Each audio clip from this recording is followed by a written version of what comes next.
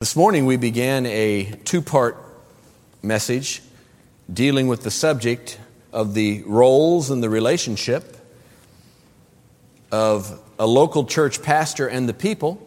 You'll remember that Paul was holding a staff meeting with the pastors from the church at Ephesus, and the end of chapter 20 of the book of Acts was dealing with that subject, and it was dominated really with instructions to and for the pastors, but by implication, it's implied that church leadership in general can be in view. This morning we considered the subject following the leaders and really talked about the general framework of what it means to be one in leadership in the local church. This evening we flip the title and we consider a subject, leading the followers, and actually some of how of that actually is done. And if you'll look at Acts chapter 20, the last few verses, picking up to verse 32, verses 32 through 38, leading the followers as Paul instructs the pastors from the church at Ephesus, which I am convinced was the leading, the most dominant, the most influential church in the first century. In that middle section of the first century was the First Baptist Church at Ephesus. Verse 32. And now, brethren, I commend you to God and to the word of his grace, which is able to build you up and give you an inheritance among all them who are sanctified. I have coveted no man's silver or gold or apparel. Yea, ye yourselves know that these hands have ministered unto my necessities, and to them that were with me. I have shown you all things, how that so laboring you ought to support the weak, and to remember the words of the Lord Jesus, how he said, it is more blessed to give than to receive.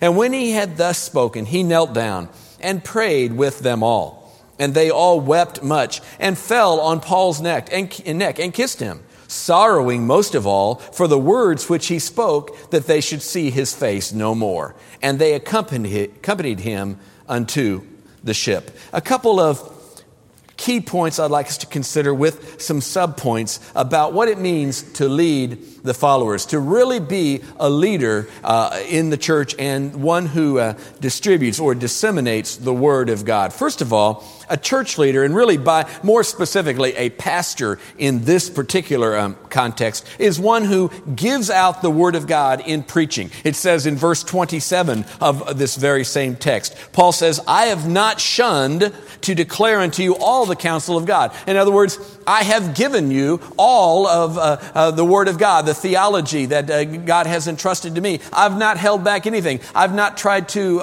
skirt any issues. And I am convinced that for 4 decades, the pastors of this church, and for the last 12 years myself, we simply don't shy away from hot issues. We will deal with issues in society, issues in the church, issues in theology, really no matter how difficult they are. We have not been fearful or bashful about tackling those types of things. We are a church which has long been known, really forever. Our whole history has been known for holding to orthodox theology, of holding to a high view of the Word of God and the holiness of God, and calling God's people to follow him, and the unbelievers to repent and turn to him.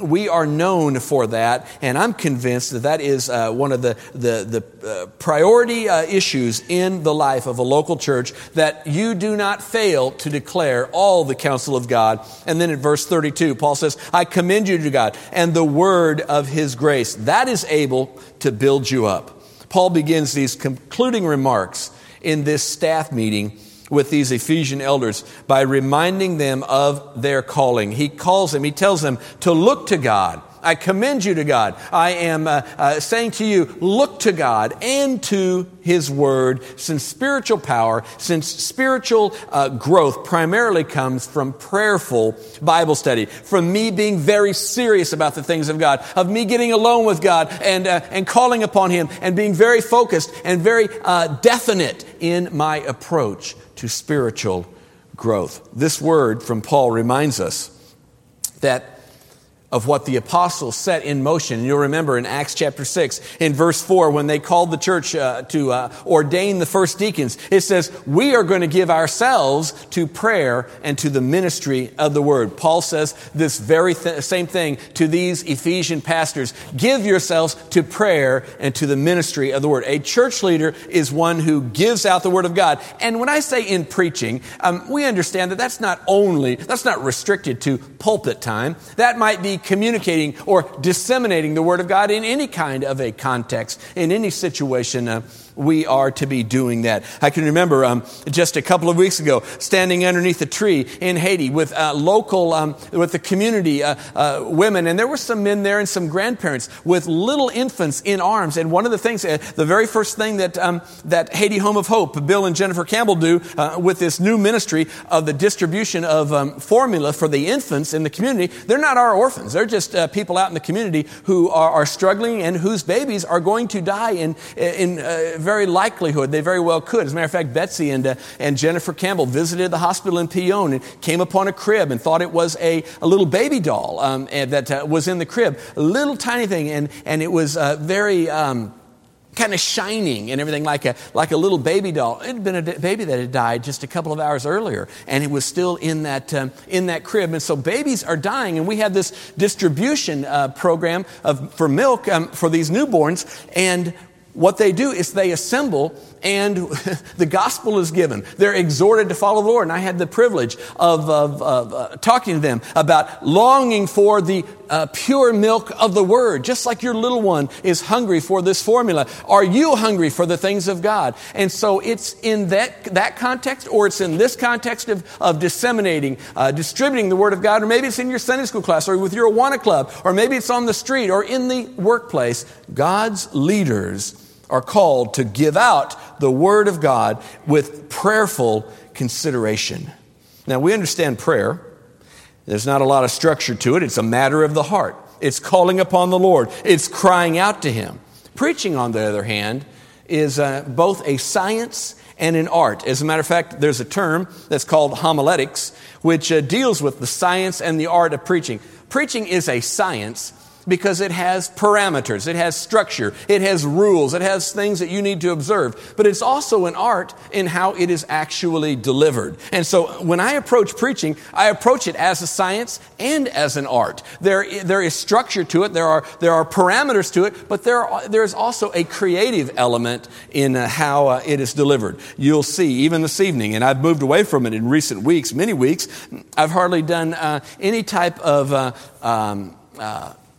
alliteration in messages. Just wanted to move away from that for a while. My messages have been less structured and less outlined because I'm highly outlinable. Tonight, on the other hand, is exactly the opposite. A very structured, very outlinable message just to demonstrate the art and the science of preaching. So a church leader, a pastor in this context, gives out the Word of God in and through communicating the message. How does that take place? 4 particular points. First of all, that church leader, that Sunday school teacher, that Awana leader, that person who's teaching a home study, and certainly the pastor, has to carefully exegete the text. You have to take the material, the biblical data, the passage, the verse, the very word, single word maybe that you're considering in Scripture, and you are to extract from the text. The word exegesis means to lift out of the text as compared to eisegesis, which means a reading into the text. A pastor, a church leader, should never be guilty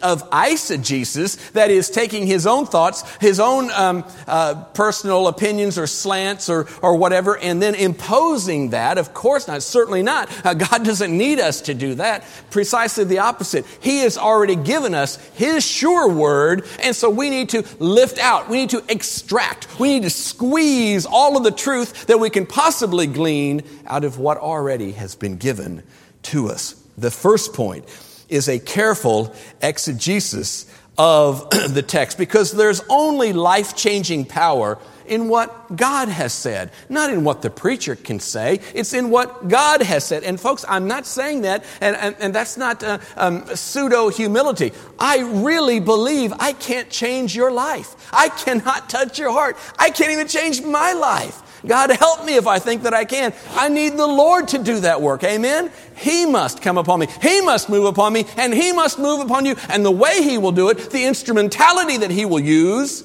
is the power, the authority, the accuracy of His Word. Therefore, I'm called to draw that out, to take that bucket and plunge deep into that well and bring out that life-giving, that refreshment that we all need day by day. There isn't anything more important in the pulpit than getting the interpretation right. Rightly dividing the word of truth. Rightly understanding and coming to that, coming to grips with it. Now, does that mean that there are some pastors who know everything about all of the Word of God? Have it down absolutely perfectly? Of course not. Certainly not. Are there parts of Scripture that I don't understand? There certainly are. What do you do? What is a pastor to do then in that situation? Do you just simply say, well, I'm not going to do that, or I'm going to make up something? Yeah, well, there might be those who do.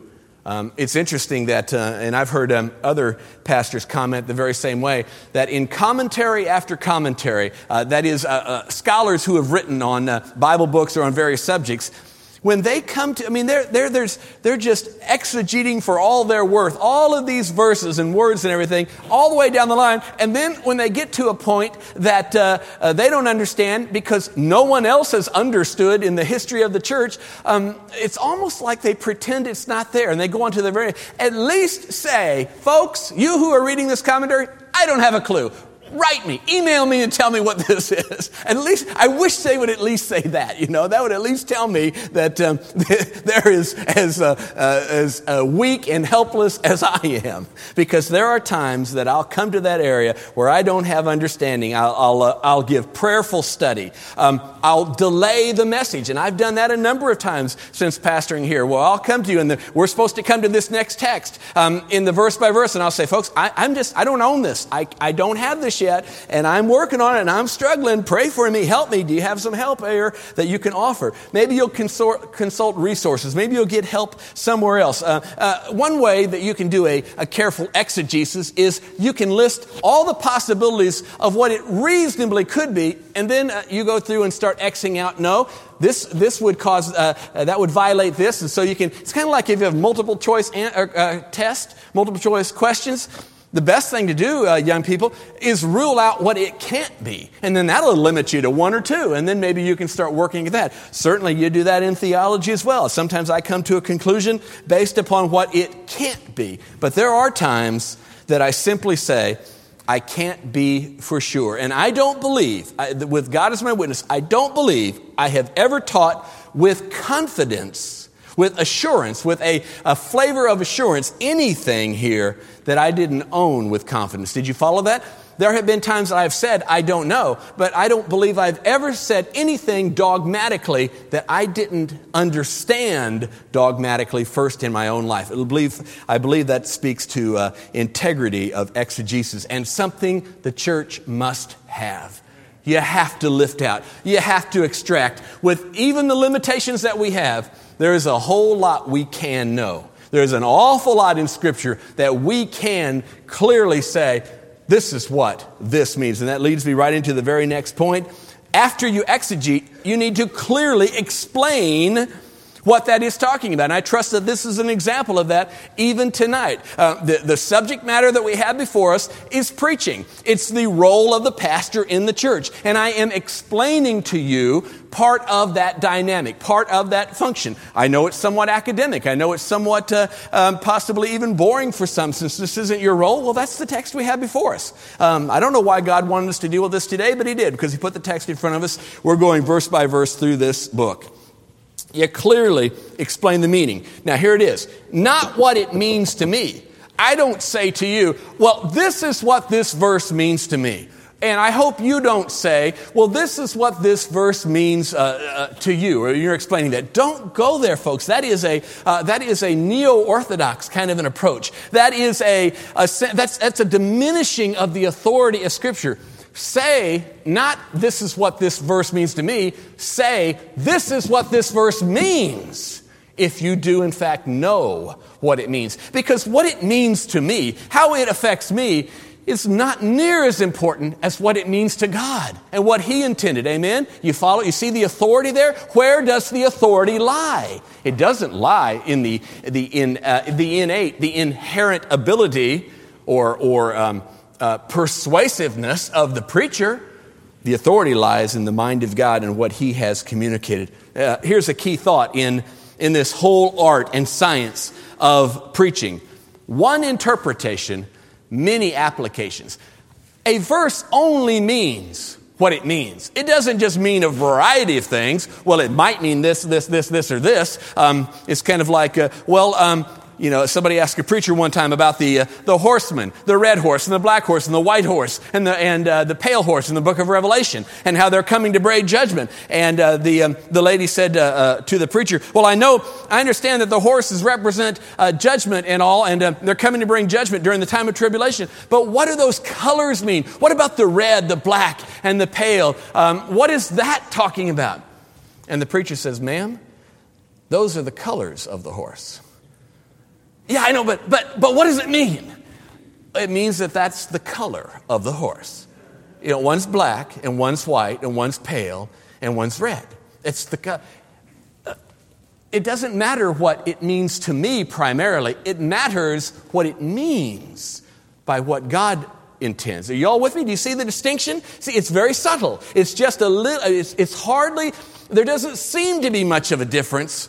But if we chase that trail, that rabbit trail, all the way down of what does it mean to you, how does that touch you, then you can come up with 150 ideas of the meaning of that verse, where in God's mind, there's one interpretation, but many applications. Now, how it plays out in your life, how the one truth plays out in our lives, may have all kinds of variables. For instance, I know what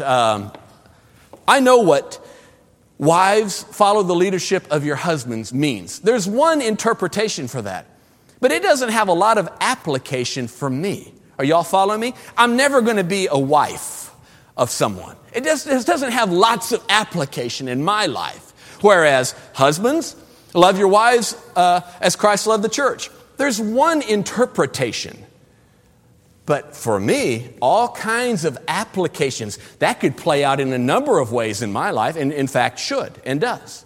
So, clearly explain the meaning. And when you do, when you explain the meaning, think about the context of the verse. That is, what's going on? What's going on in the history of the setting? The geopolitical considerations, the geography, the political issues that are going on, the culture, the theology, the grammar, the sentence structure plays out a lot, especially in the New Testament. And as you do that, and as a preacher brings that to light, then that story is going to take on life. It's going to become alive. For instance, if you just read Psalm 51, you would come away with the thought that, there was a guy there and he made some wrong choices and now he wants to do better. But if you know the history, that it's King David and who King David was, and you understand about Bathsheba and that whole scenario, and that Nathan the prophet confronted him, and that his baby died in 2 Samuel chapter 12 and 13 and 14, and if you get all of that background, that adds a lot, that splashes all kinds of colors on the tapestry as you're painting that sermon. And so there is the need to clearly explain the meaning. So you extract from it, you get a handle on it, you really own this text as a pastor, and then you explain it to the people. Next, you exhort. You exhort. Preaching is a function of addressing the whole. It's really a strange dynamic when you think about it. One man is called from among the rank and file. Just one of us. But one is called to address the whole based upon what God has revealed.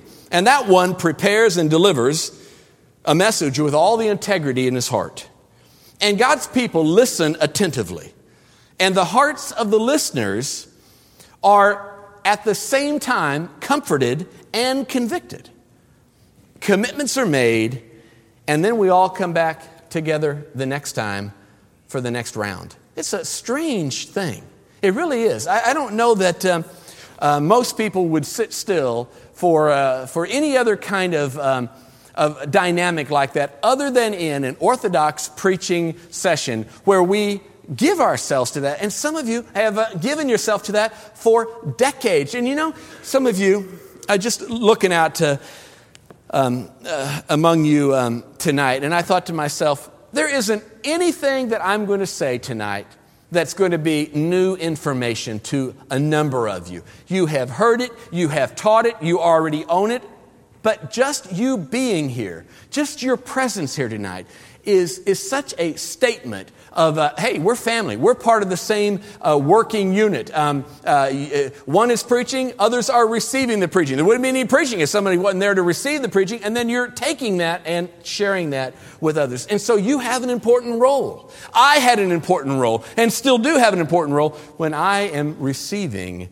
the preached word. And so we are called to exhort one another to love and good works. Preaching is not one-sided. You have a part. You have the part to respond. What are you going to do with truth which has been given to you? Spurgeon, C.H. Spurgeon, was very strong on telling his people that there's as much responsibility in the pew as there is in the pulpit.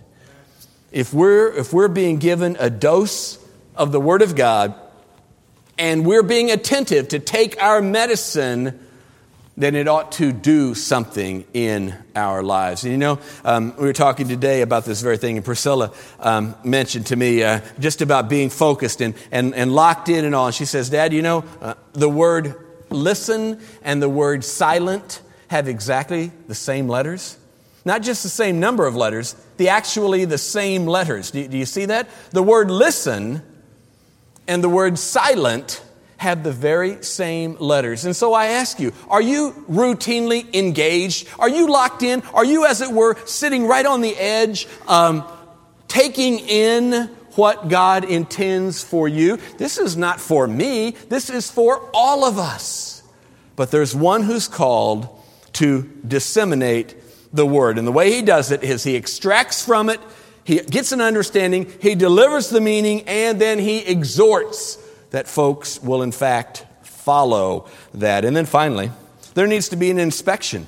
There needs to be an examination that people are maturing. There's a maturation process. That is, it's just not dumped on you like a stagnant pond, but that you are taking it in and then you're living it out. And is that going on? And there needs to be an understanding, an examination that people are receiving the Word of God and they are growing. They're maturing in the faith. And you can tell if that's going on by looking at your own life. My guess is most of you would say, well, certainly, I know a lot more about the will of God, the ways of God, the Word of God than I did 10 years ago. Maybe for some of you, you would say, I know a lot more than I did 10 weeks ago or 10 months ago if you're a fairly new believer. There is to be a maturing process. 2 Peter 3:18 says the Word, it commands us to grow in grace and in the knowledge of our Lord and Savior, Jesus Christ. We are to grow. How do you grow? By taking in nutrition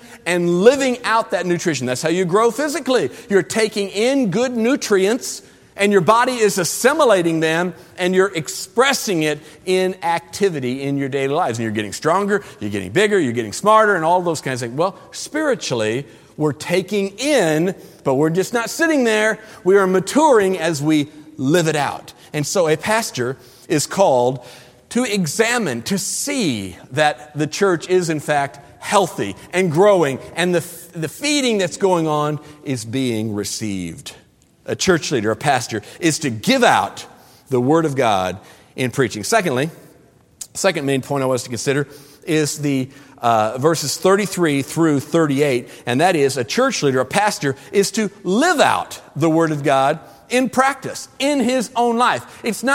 It just cannot be that a pastor barks out the orders and calls the shots and says, this is the way it's to be because I said so. Nothing could be further. Jesus didn't do that. He didn't do that at all. He was an example to us, 1 Peter says, that we should what? Follow in his steps. That had to do with suffering. And certainly it had to do with every area of life as well. And so a church leader, a pastor, is to lead out in practicing the Word of God in his life. And why lead? Why are we lead anywhere? Why don't we just keep the flock in one place? Well, think about an actual flock of sheep.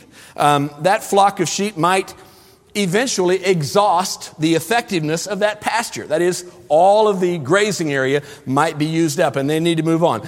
Maybe that flock needs a different kind of diet. Maybe it needs to go somewhere closer to water. Maybe there's danger in that particular pasture because there are wolves all around and the shepherd needs to lead that flock elsewhere. And so they're very much, I guess what I'm saying is a flock is not just in a permanent location. It's not forever stationary and stagnant. The shepherd leads them to green pastures. The shepherd leads them beside still waters. That is taken from where? From Psalm 23. That's right. You know your Bible. It's that kind of idea. The shepherd is leading them to practice and live out the nutrition that they have received. A shepherd never drives a flock. You drive cattle, you must lead sheep, because if you try to drive sheep, they're going to scatter, they're going to become vulnerable, they're going to be caught by themselves in a vulnerable place and destroyed. A shepherd leads sheep,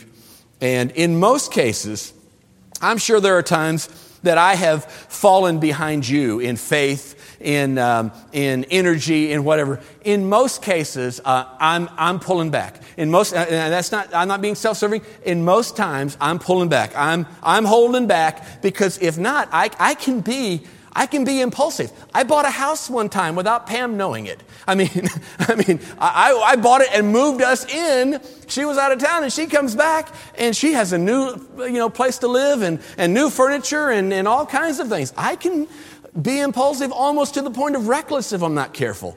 And so there's a lot of times that I'll say, got to hold back. Church is not ready. We can't go down there. Can't do it now. Can't do it yet. Maybe can't ever do whatever it might be.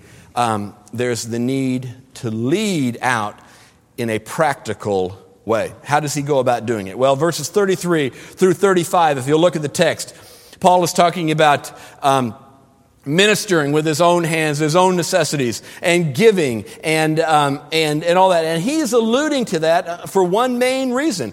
He wants to lead an exemplary life. That is, he is saying, you pastors, you church leaders, you must be an example. How can you be an Awana leader? How can you be an Awana director, a Sunday school teacher, a committee chairman, and not be with the program? It's incongruous. It doesn't make any sense. How can you say one thing, thus saith the Lord, and then not come along in your practical walk and it be a reality in your life? Of course, it's futile.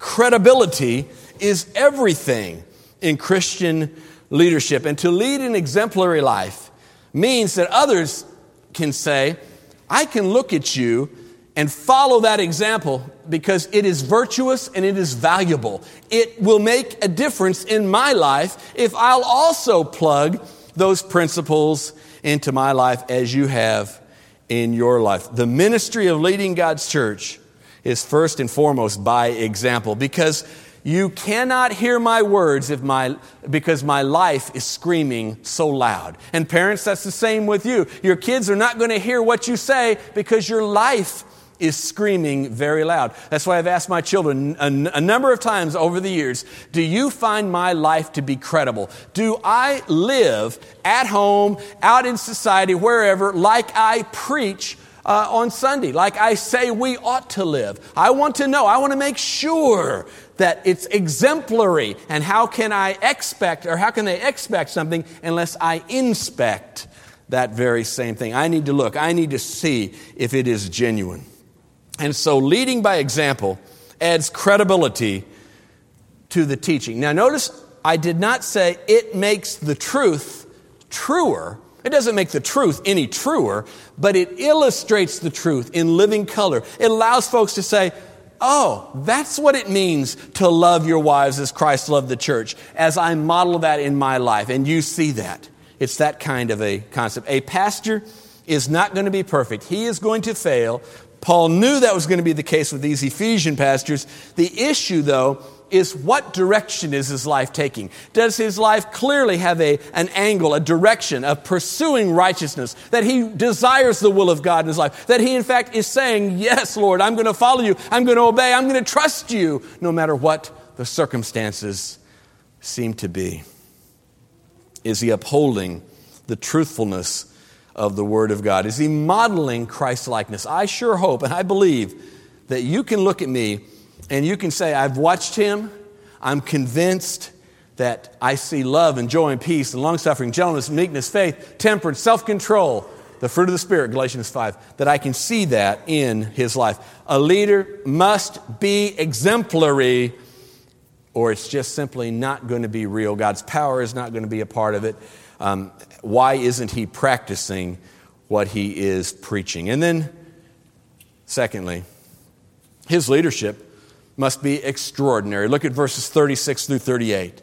And when he, Paul, had thus spoken, he knelt down and prayed with them all. And they all wept much, fell on Paul's neck, as if saying, don't leave. We are not ready. Your leadership is so extraordinary. It is over the top. You minister with excellence. And we need you to be with us. Pastoral leadership must not be common. It must not be routine. Anyone can cross the T's and dot the I's. Anyone can do that. Anyone with a measure of training can prepare and deliver a sermon or can teach various biblical principles. Anyone can do that. But people who know Scripture not only need to do the right things and avoid doing the wrong things, but the attitude of pastoral leadership must be there. And so when you approach your Awana club, when you approach your Sunday school class, when you approach your committee work or whatever it might be, do so with a heart that says, I'm going the extra mile. I'm taking it up a notch. I'm going to be the most faithful choir member. I'm going to be the most dedicated Awana leader, or whatever your calling might be. It's his work, and he is worthy of that kind of effort from his servants.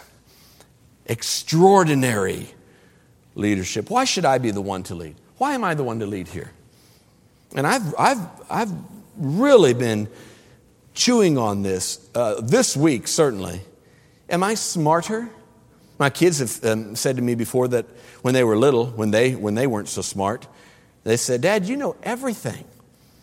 And of course, we understand a childlike understanding of a 6-year-old or an 8-year-old in that. Is it because I'm smarter? Is it because I'm more spiritual? Is it because I have more Bible knowledge? Is it because I've walked with God longer than many of the folks at Redbridge? No. None of these are necessarily the case. I am not necessarily any smarter, any more spiritual, or have any more Bible knowledge or experience. Some of you have walked with God a lot longer than I have. Then why? It's not greater intelligence, spirituality, sensitivity, or any of those kinds of things necessarily. That's not part of the package. Part of the package is the calling of God. It's the calling of God. God places upon the heart and mind, the soul, the whole being of a pastor, the equipment necessary to do the job. And doesn't that follow? He wouldn't call a woman to be a mom and then not cause her to be equipped to fulfill that, or a husband doing his role or whatever it might be. That follows. And so there is something extraordinary about the calling of the pastorate, not of the individual, but of the office. It's a calling. There is an unction, there's an anointing, there is a blessing from the Lord upon the life of the one who will yield, who will surrender. Now, that's not an unconditional, unequivocal calling. That man can blow it in a moment, and God's hand of blessing is gone, is removed. Ichabod, the glory is departed, could certainly happen in a moment's notice with just a foolish action or reaction. But when you're leading the followers, and you're leading the followers unto the Lord, you're leading them into green pastures and beside still waters, that speaks of peace and tranquility in life, then God blesses the one he has called and blesses those who follow that type of leadership. To the degree that Hebrews 13:17 says, following that type of leadership is profitable unto you. It's good for you. Just like we, and not to be condescending, but in an analogous way, even though some of you are older, wiser, smarter, and know more Bible than I do, you understand the principle that even though you're not perfect as a parent, your children are blessed. They're protected. There's an umbrella over them as they will say, yes, Dad, you know best in this situation. I've not been there. I don't have your role. God hasn't given me that position in life, but God has placed you in that position to lead me. Therefore, it's in my best interest, to be perfectly pragmatic, to follow that type of leadership. It's not dictatorial. It's not overbearing. It's just simply an issue of order that God has put in place. Hope you're happy with that. I find it to be best that there are leaders, there are followers. God found it to be best because He prescribed it in His Word. He that desires the office of a bishop desires a good work, Scripture says. He calls men to fill in that position. He calls others to follow those who lead His church. Let's honor Him in doing just that. Lord, I'm thankful for Your Word.